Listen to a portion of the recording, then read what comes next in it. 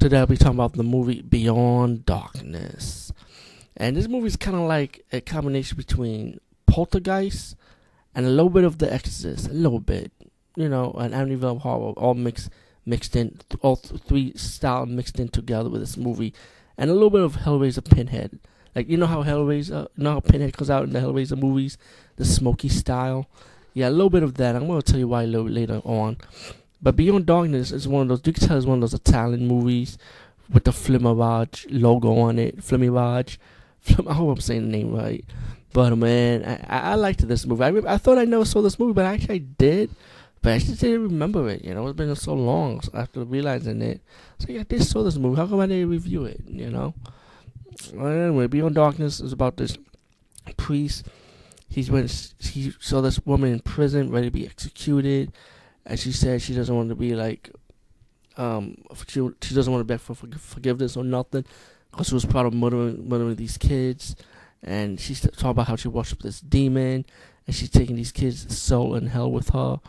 And then she gave the priest a Bible, you know, her devil Bible. And then later on, you get this family moving into the house, and they start experiencing all this haunting, this paranormal activity going around. And I kind of like this movie because it's kind of pretty fast-paced, you know. You just get to the fucking point, you know. And as the priest finds out that there's a mystery behind this house, and he saw the other priest from the beginning of this movie saw him, and he said that priest started telling him about the house, telling him about the coffin of witches, you know, how they were executed. And it's pretty much, they take the soul of kids, it's pretty much child murderers, pretty much, you know. And this woman who became a demon now, trying to abduct these two kids in the house, trying to take them to hell with her, pretty much. And the family pretty much had to fight her and her minions, pretty much. And it's funny because when you see her come out, it's like she's like ripping off Pinhead, you know, like I said, with the smoky style. I think she tries to talk like Pinhead a little bit too, you know. It was kind of funny. And it's pretty much the priest and the two priests will have to team up to fight this demon, exorcise the house, exorcise the demon, and free their kids, pretty much.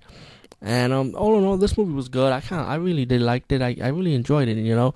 And like I said, it's been a long time, but now after seeing it again, I did enjoy it for what it was, you know. And the kid, the son, the little son, I think he was the kid from Troll 2 also, which was another Flimirage logo title, you know. Capitalized on the original Troll movie, of course. But besides that, Beyond Darkness, I say check it out.